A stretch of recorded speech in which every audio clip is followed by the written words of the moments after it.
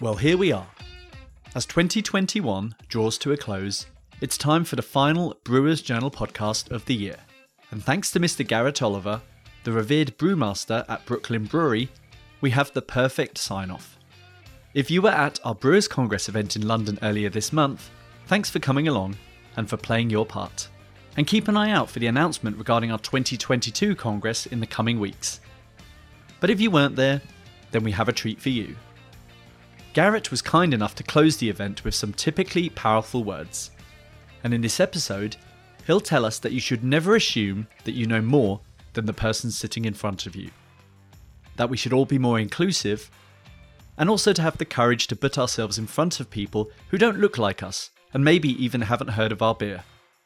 And also, he says that if you want to have a really good time, get everybody in the room. Not just the people you know, but everybody. Because, but simply, everybody loves beer. I hope you enjoy the episode and see you all next year.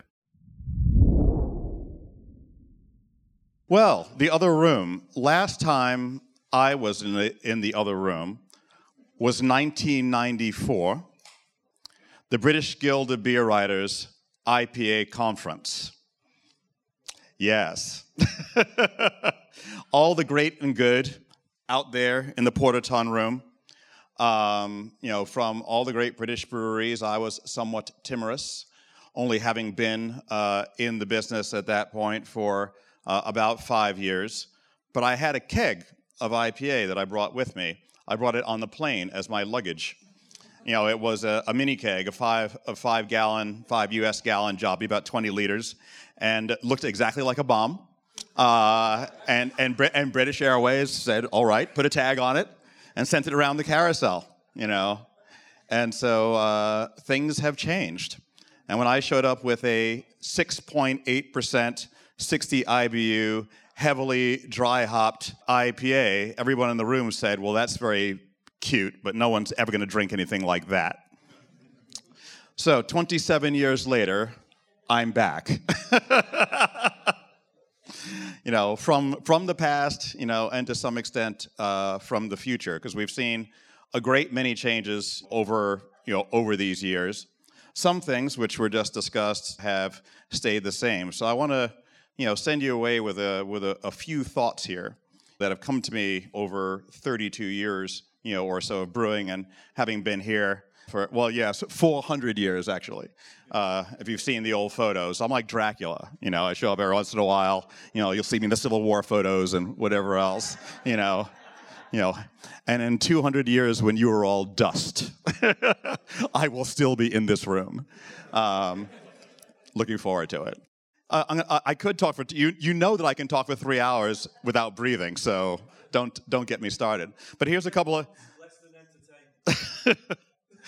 Here's a few thoughts for you of things that I've learned over time. And I'm ashamed to tell you the truth at how long it took me to learn this next thing. I used to give public beer tastings, to go in and it's like, Garrett Oliver is going to teach you beer 101. And I'd look at what I was planning to do, and I'm like, I'm going to put, smoked beer, Schlenkerla, up there.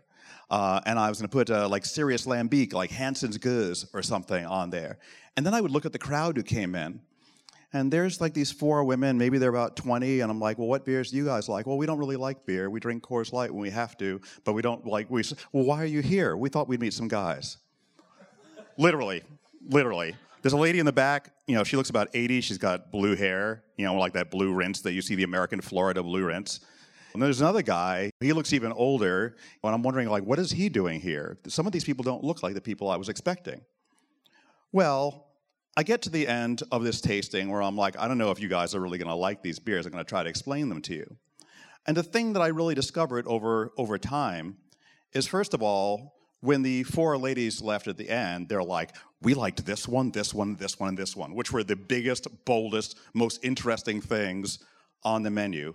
The lady with the blue rinse told me how much she loves Imperial Stouts. And the older guy in the back said, I haven't had something like this in 30 or 40 years. I'm like, what are you talking about? He said, I was stationed in Belgium after World War II. This is a real story. I was stationed in Belgium after World War II, and we used to drink all the Trappist beers, and I haven't had anything like this in such a long time. It's so great for you to bring this back. And what occurred to me is, who the hell do you think you are? Who the hell do you think you are that you know more than the person sitting in front of you? You know, that you have better taste and that your life experience is somehow more interesting or relevant. You're wrong. You're wrong. You don't have better taste than the general public. And you don't necessarily know more than anybody else sitting in the room with you because you don't know them.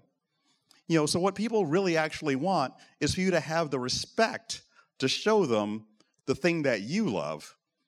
And then they have an opportunity to walk through a little door. On the other side of that door, they may find a better life. This is the thing that we do. Somebody played you a Coltrane record for the first time and you fell in love with jazz. Somebody took you to a football game. You fell in love with football. It's just nothing but a chance. But when you don't give people the chance, they can't respect you. Even people came and said, you know, I didn't really like this. And they told me why they didn't like it. And I was like, you know what? That's awesome. Because liking everything is called having no taste.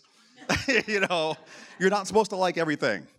I like these things, and I'm going to show you these things. But people enjoyed the fact that I trusted them to put this ridiculously smoky beer or this very, complex goods in front of them. And that's what most people really want. They want your respect, as well as just giving them the thing that you know they want. Because people don't know what they want. If I had asked what everybody wanted for the last 30 years, I wouldn't still be here.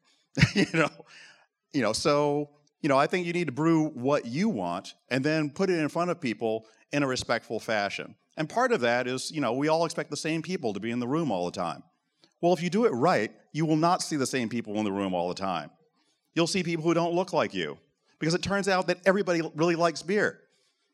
But you go to China and they're like, oh, well, people in China, they don't really like bitter beers. And then you kind of look up, what the Chinese, craft brewers are drinking and what their customers are drinking. Everybody likes the same good things everywhere. I've been to African-American beer festivals, 3,000 black people, just as geeky as anybody in this room, and people were crying. They were literally crying. They're standing all over the place crying because they're happy to see each other, because they were not in this room, they're not in that room, not in most of our rooms, never been invited. Nobody ever showed up in their neighborhoods, to ask them, to show them, to talk to them, to invite them anywhere to anything. In the United States, we'd rather sell hard seltzer, stuff that we never wanted to drink, never wanted to make, than talk to the other 50% of Americans who are our neighbors. Never occurred to us. We'd rather do this and sell it to the same people that we already know, so we don't have to take a little step to the left and do something a little different. So a lot of people in this room have had a lot of courage. You've had a lot of courage to throw away whatever you thought you were going to do that was going to make money. I always like the term, you fools, because it's gender neutral, and applies to everybody, and, bounces back on me too. You fools, I threw away my film degree and jumped into an abyss. And a lot of us in this room have done it.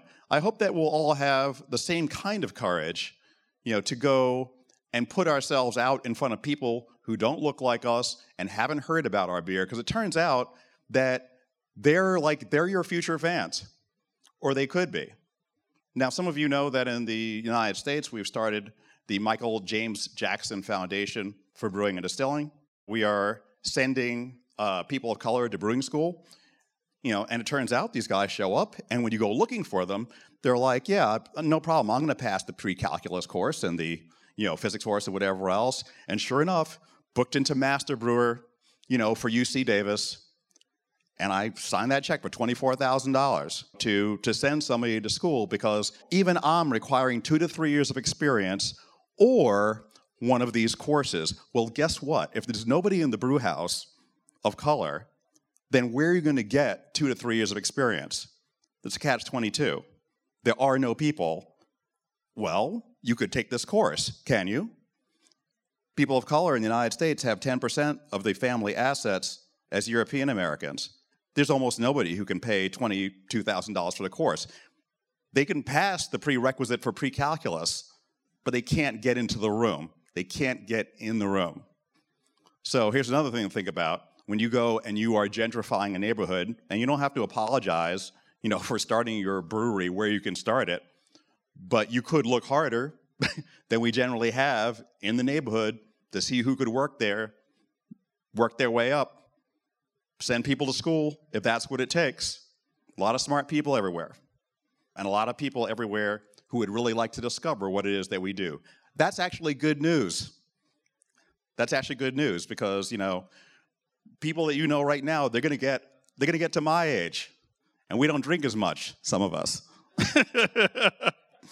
So you're going to have to bring in new people, and they are going to hopefully be diverse. They're going to hopefully be of all genders. They're going to hopefully be of all orientations. They're going to hopefully be of all colors if you want to have a great business. And more importantly, if you want to have a really good time. If you want to have a really good time, get everybody in the room, not some of the people, the same people that you already know. That may not have been 5 minutes, but it was not my customary 3 hours without breathing. So thank you for...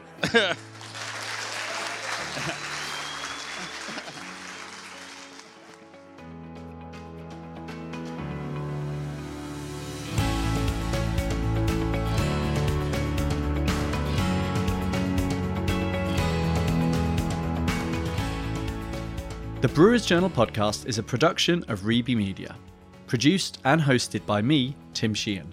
Sound engineering is by Ross McPherson. Series supervision by John Young. The executive producer is Rory Harris.